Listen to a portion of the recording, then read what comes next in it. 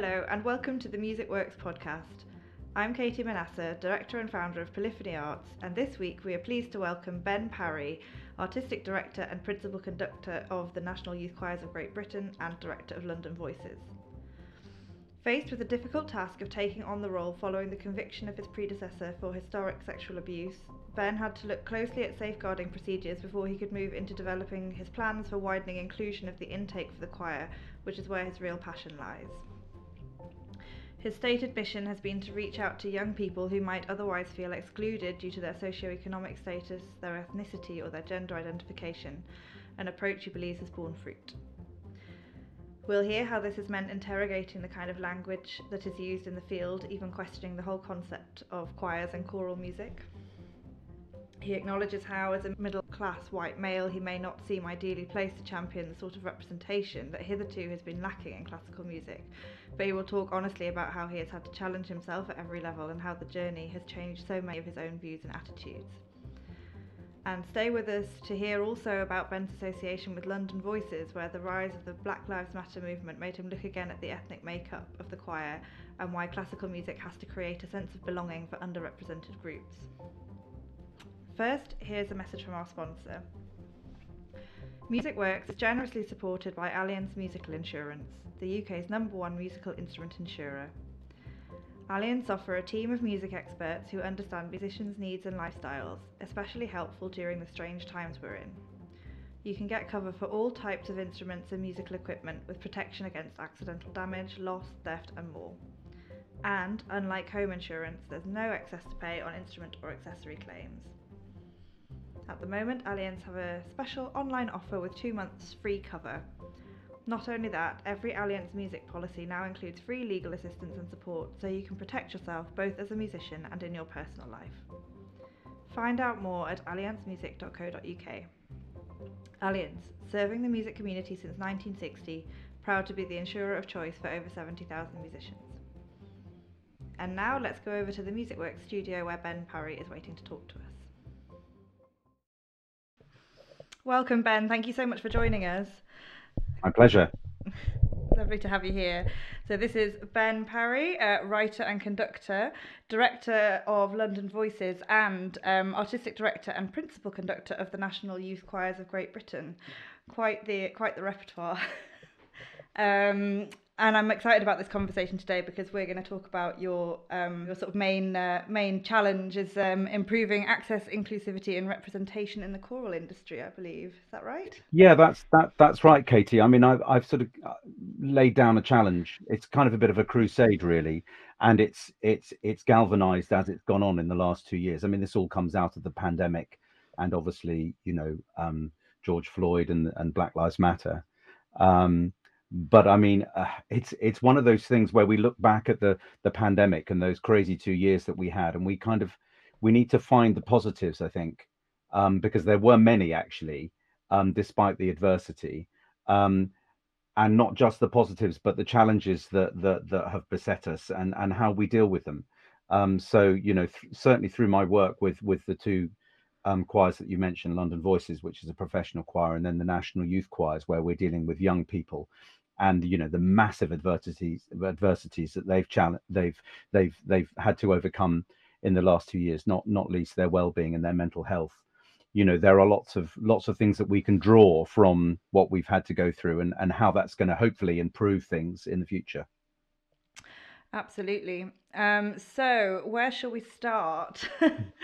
Shall we start with National Youth Choir? Sure. Yeah. I mean, I've been working with National Youth Choirs now for nearly 10 years.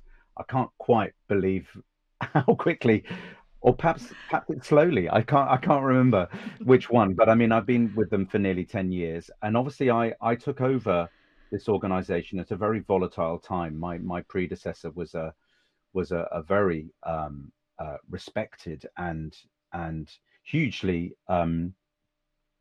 respected conductor working in the choral industry, but unfortunately, we see this again and again,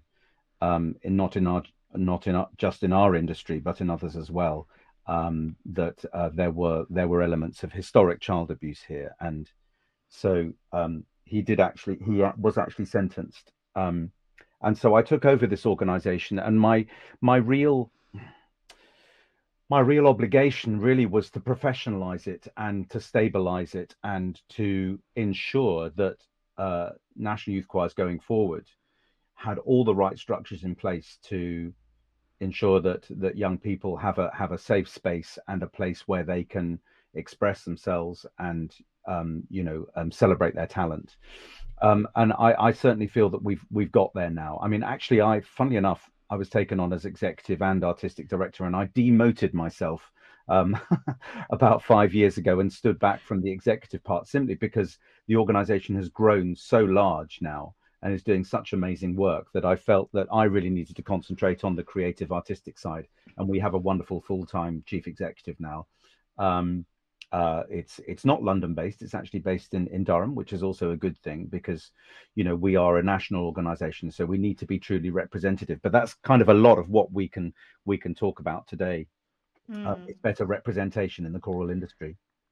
Yeah, absolutely. So, can I ask what sort of what needed to happen in terms of safeguarding the organisation and the people in it and the children involved when you came into the role?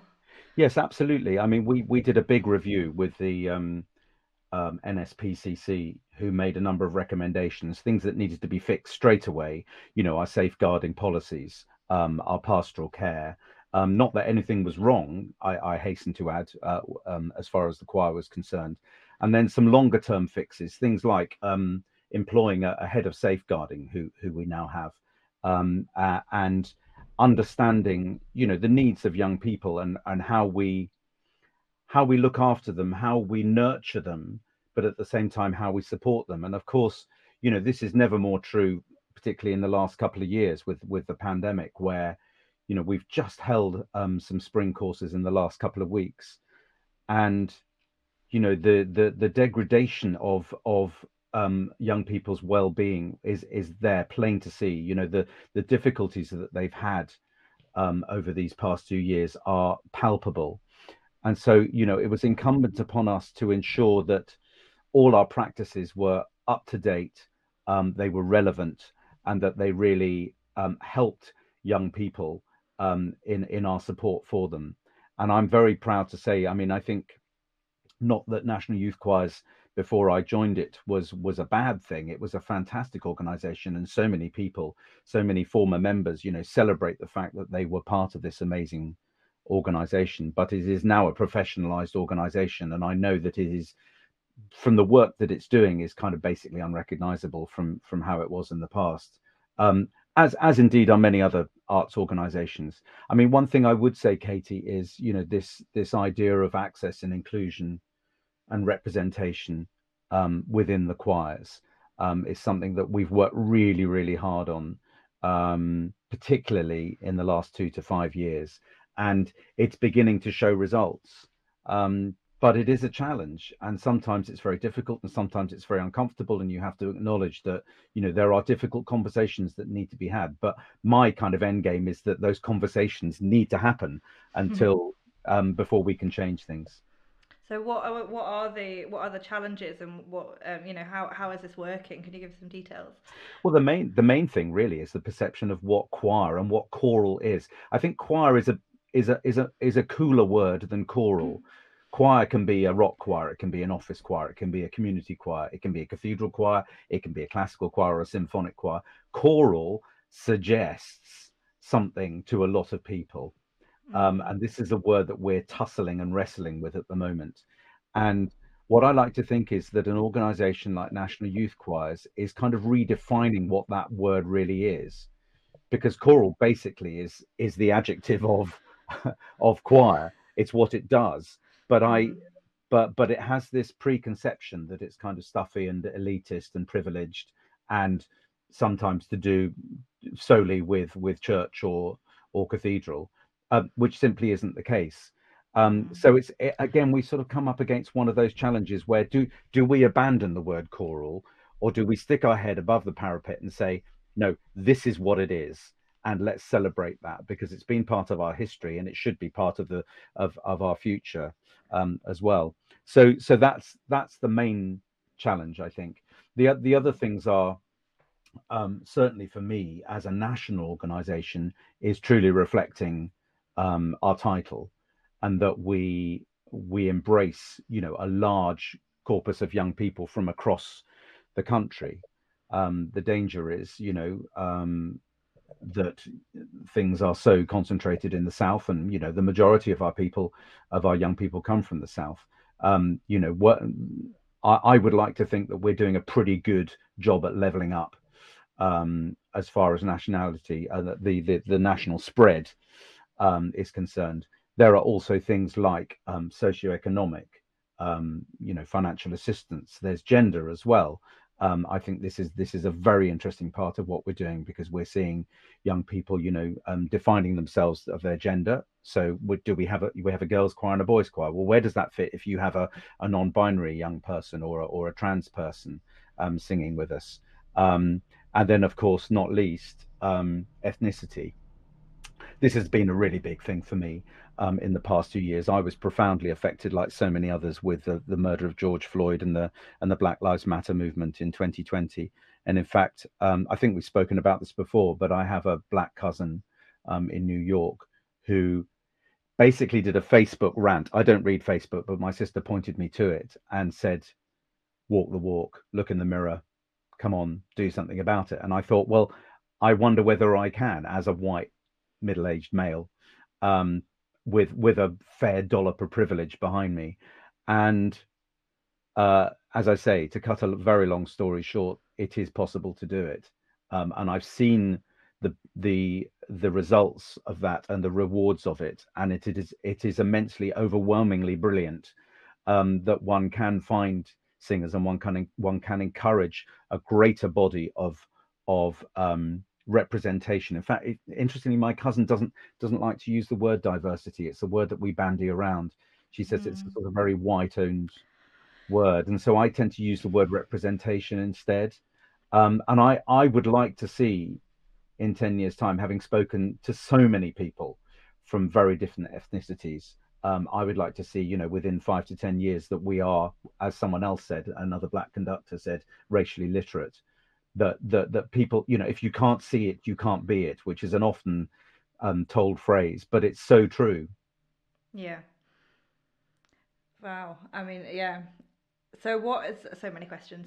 I'm Yeah, struck sorry. just at a point by a couple of you mentioned language quite a few times, and I think this is such a huge point in all of this. The the word choral, the word diversity, they've been they've taken on meaning that is perhaps not their true meaning, but nonetheless it's their meaning, and I think that's a really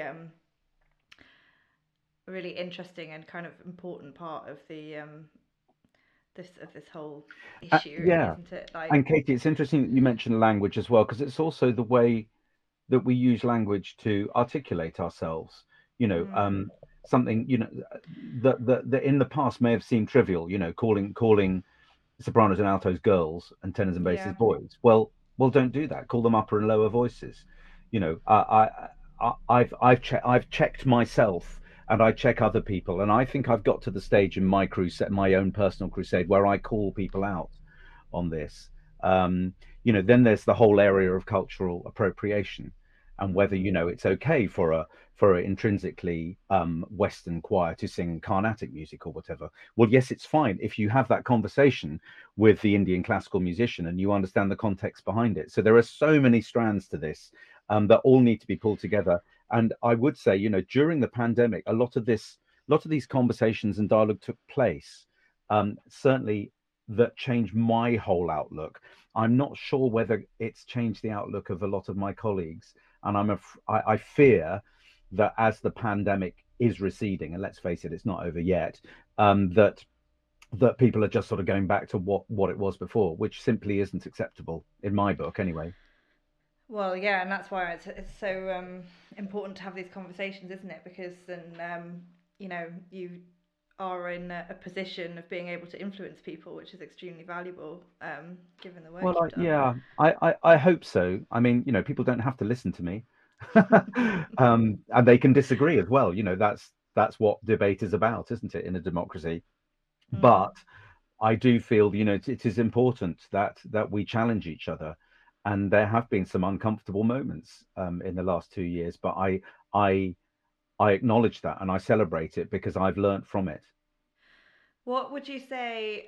Can you give any examples of challenges or perhaps things that people might consider if they, you know, feel like they don't fit into the crusade? If they perhaps a white male, all of the things that a lot of this stuff gets targeted towards, there's a difference between the patriarchy and men, there's a difference between masculinity and men and all this kind of thing. But, the essentially it's not easy to be part of this change and not be challenged on it, I think. Do you, Yeah. I, yes, my cousin said, it's not for black people to tell you how to do this. It's for you to educate yourself, yeah. which I did to all intents and purposes. I mean, I haven't read enough about it, and because the trouble is, I'm really bad at reading books. But there's a lot of literature out there that explains this and articulates it in a far better way than I ever could. And as I say, it comes down to challenging oneself and accepting certain things. I mean, if you think of privilege, I grew up in Suffolk with a nice middle class privileged family. I was put in an independent school, that served me very well. I went to Cambridge University. I have a um an enviable success with my career in recording and choirs that lots of younger people would love to attain. Um, Having said that, it's come with a lot of hard work and a lot of hard graft. But I went through a phase a couple of years ago where I was ashamed of my privilege. Now I acknowledge it because that's who I am. But I mean, it means that one can then have a broad a look through things with a much wider lens than one might if one was stuck in the choral industry. And I think that's really important. The dialogue bit, having the conversations is a very good place to start. I remember when this happened during the pandemic and we were all locked down, and I thought, right, I'm going to do something about this. I'm going to start talking to people, and I did that, and that's an easy thing. I mean, jump on Zoom, jump on, Mm. what do we call it, StreamYard, jump on the phone, find some people to talk to, and have those conversations, even if they are challenging and uncomfortable, and then understand, well, how's that going to work then? How do I fit into that? I think the ability to be uncomfortable is really key in this, isn't it? I think it is, So, yeah. I mean, I'm not. I don't think I'm wrong in saying that this has happened before. So with the Me Too movement, a conductor contacted me quite some time ago, some years ago, and said, "Why aren't there any female conductors or directors on this particular course that I was running?" And I said, "Well, I'm not in charge of running that, but I think if you looked at National Youth Choir, there's a much better gender spread across the youth choirs." And I actually met with this conductor, and we had a very interesting conversation where she challenged me, and I went away from that meeting having had the conversation thinking, hmm, why haven't I been thinking about this before? And as time went on and the whole Me Too campaign took hold, and we realized that actually, there's a massive piece of work there to be done with better gender representation, not only in conducting but also in repertoire planning. I mean, I look across at you know our industry, and I'm fascinated to read or look at programs from constituent choirs or whatever, and see who's really kind of understanding it and who really doesn't get it. I yeah. mean, if I could cite the BBC Singers, I think they are doing fantastic work. um, and this is a national organization, Britain's only full-time professional choir, and they are being brilliantly representative in their programming, very imaginative. But I've spoken to some black conductors who say, well, just challenge the norm. People say, okay, so we're going to do Verdi Requiem. Let's balance it with a motet by a woman or a black composer or a black female composer. And this black conductor said, yeah, but you're assuming that the norm is that you do a big choral work by a white dead male composer? Why don't you flip it on its head and do something by, you know, a female composer or a black composer, and have that as your main piece, and then acknowledge that there is do a Verdi motet instead? Do you know what I mean? And Yeah, that yeah. was really interesting. But that came out of a conversation with a bunch of symphonic chorus directors, and I thought, yeah, actually, there's no problem with challenging the norm, because the norm Mm, actually isn't right, and it needs to change. absolutely. So tell me then about London Voices, um, Yes. and your work So there. London Voices is a professional choir. I just mentioned the BBC Singers, who are the only full-time professional choir. This is a bunch of freelance um, professional singers. So I think I looked it up the other day. I have 190 sopranos on my books. Wow. So I've probably got about 400 names in my contacts. And I pick a choir for a specific project. Um, the choir was founded by Terry Edwards, who is the godfather of choral singing in Britain. I mean, he was the chorus director at the Royal Opera House for a number of years, and he started London Voices. He retired last year because he's in his 80s now, and so I've taken it over.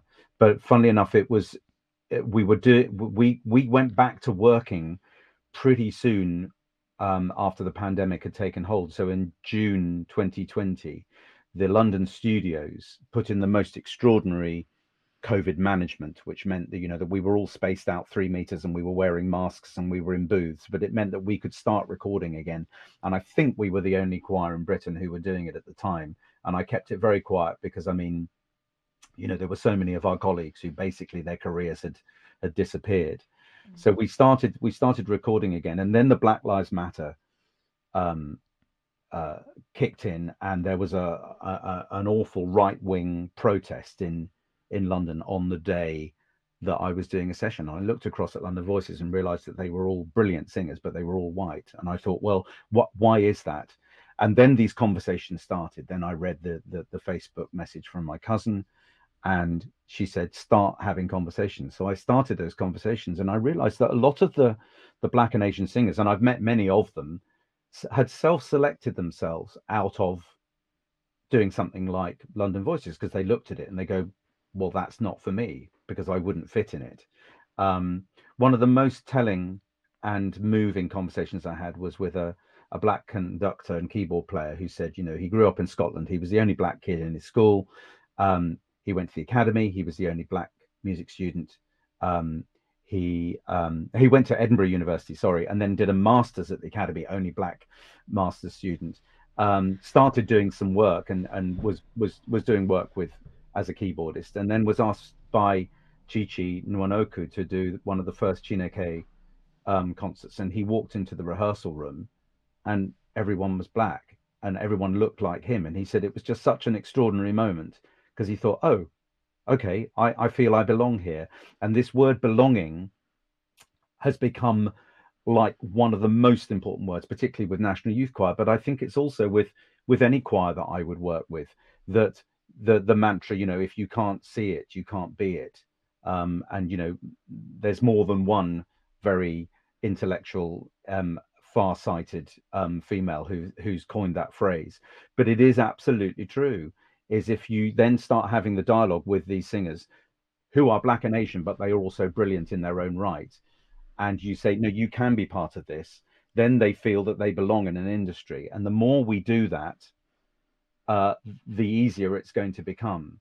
And that certainly is reflected in National Youth Choir as well. You know, the advantage, for want of a better word, there is that we're catering with very young people. So, you know, at the point of entry, if you can encourage a broader spread of ethnicities and better representation at that young age, and they go through the organization, you're going to end up with a wonderfully representative choir at the end of it, you know, which is kind of what it's all about, really.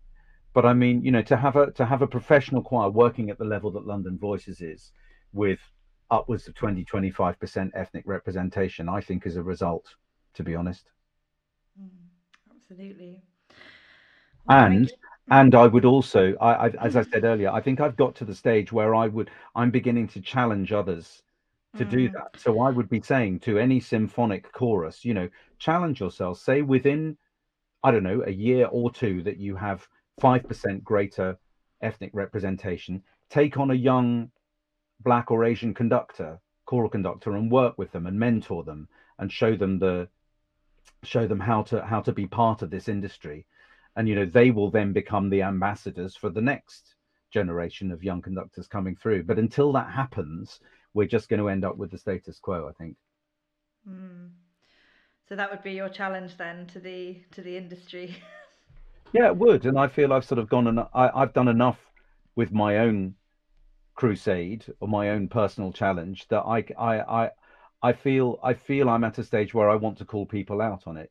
I don't really do the social media thing, as you well know, Katie. But sometimes I disappear down the wormhole of Twitter and I see things, and it's very visual, and it's kind of, it's just little sound bites and saying, look at our team of singers, look at our team of brass players in this orchestra. And when you see a picture of a British orchestra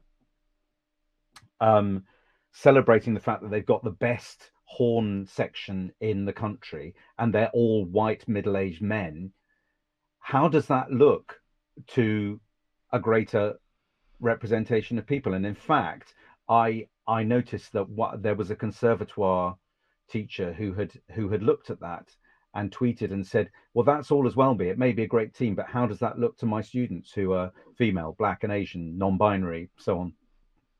They look at that and they go, well, I don't belong in that. So I'm afraid that's kind of careless, I would say personally. And I think people need to think about their visibility, and challenge themselves just to look and be more representative. It's really powerful, isn't it? Because I think that a lot of people who have never not felt themselves represented don't realise how significant it is to suddenly be represented if you aren't. Yeah, Because they've just always seen themselves. I mean, I say them, that's definitely true for me, you know. yeah, So I think that in many ways the message that's percolating is about the fact that this really does matter, and it is that just the simple optics and impact of seeing an all-white section or a section that's diverse mm, is huge. yeah, no, absolutely. Great. Would you like to tell us? Would you like to plug anything that you've got coming up? Well, we're on the soundtrack of Fantastic Beasts 3. So I think that's just come out this week. I've Oh, yet to great. see it. And we're about to do a film next week that I'm not allowed to tell you about. Oh. Well, it's got dinosaurs in it, and that kind of thing. Uh-huh. Um, the Classic National plug is Youth not a Choir, plug. yeah, we're National Youth Choir has some great work coming up. We've just done some really interesting concerts. My choir, the flagship choir, did a fascinating concert with Swingles, so international vocal group, and we co-created a piece. Our theme this year is environment, and ironically, I mean, this is a theme that we coined, I don't know, 2 or 3 years ago, not realizing that COP26 was going to happen in the same year, and that it's become, the climate crisis has become so relevant. So we put together this amazing piece. It's actually, part of it's going to be broadcast on Scala Radio at the weekend, um, called Until It's Gone, and it's basically for choir and amplified vocal group. And I think this piece really has legs. It's a very powerful piece, and we performed it in a fascinating venue, in Woolwich in East London, on the shores of the Thames there, where they've regenerated kind of these dilapidated warehouses. It's called the Fireworks Factory, and it was actually a fireworks factory back in the day. And it was a massively uplifting concert. And then I went over to Saffron Hall the other day to hear the training choir, who is the teenage choir that we work with, doing an equally wonderful program. And just watching these kids, I think this was the first time they'd actually performed in public for nearly 3 years because of the pandemic. So kind of there was a kind of visceral quality of them just being in the room and singing together, which is amazing. So we've got some really interesting work coming up in the summer. We're going to be part of a major concert series in London. We're working at the Rydale Festival. We've got a wonderful concert that we're doing in Castle Howard, which is in Yorkshire. We're working with an American Baroque orchestra. And in fact, the chamber choir in the next couple of months is going out to revisit a piece that was written for us by Jessica Curry, who's a very interesting composer. She mainly cut her teeth on games music, so writing for video games. Do you still call them video games? I think that is a phrase, isn't it? Video seems terribly old-fashioned. And she wrote us a piece called She Who, all about female identity. And our chamber choir is performing that as part of the Performing Rights Society biennial 10th anniversary in Coventry and in the South Bank in London in April and July. So, it's really exciting things that our young people can get involved with. That's great. Such a lot going on. Thank you, Ben. It's been great to keep this conversation going following our recent episode talking to Anil Sebastian and Ella Taylor about how Trans Voices is reclaiming the spaces which have hitherto excluded the musical experience of transgender voices. Increasing representation in classical music is a subject close to our hearts at MusicWorks, and it's really encouraging to see how this is being brought to an organisation as influential as National Youth Choirs of Great Britain, which is building the next generation of singers. You can find out more information about Ben and his work at the National Youth Choirs of Great Britain at benparry.net and nycgb.org.uk. Thank you for listening. Thank you for listening to this episode of the MusicWorks podcast. If you've enjoyed this conversation, please subscribe, check out our other great episodes, and even better, leave us a review. You can also sign up to our mailing list at www.polyphonyarts.com/mailing-list for updates and news about what Polyphony Arts is up to for all you classical music folk out there. You can find more information in the show notes as well. Meanwhile, I'm Katie Beardsworth, and I look forward to sharing with you the next great episode of MusicWorks. MusicWorks is generously supported by Allianz Musical Insurance, the UK's #1 musical instrument insurer. Allianz Music Insurance, serving the music community since 1960, proud to be the insurer of choice for over 70,000 musicians.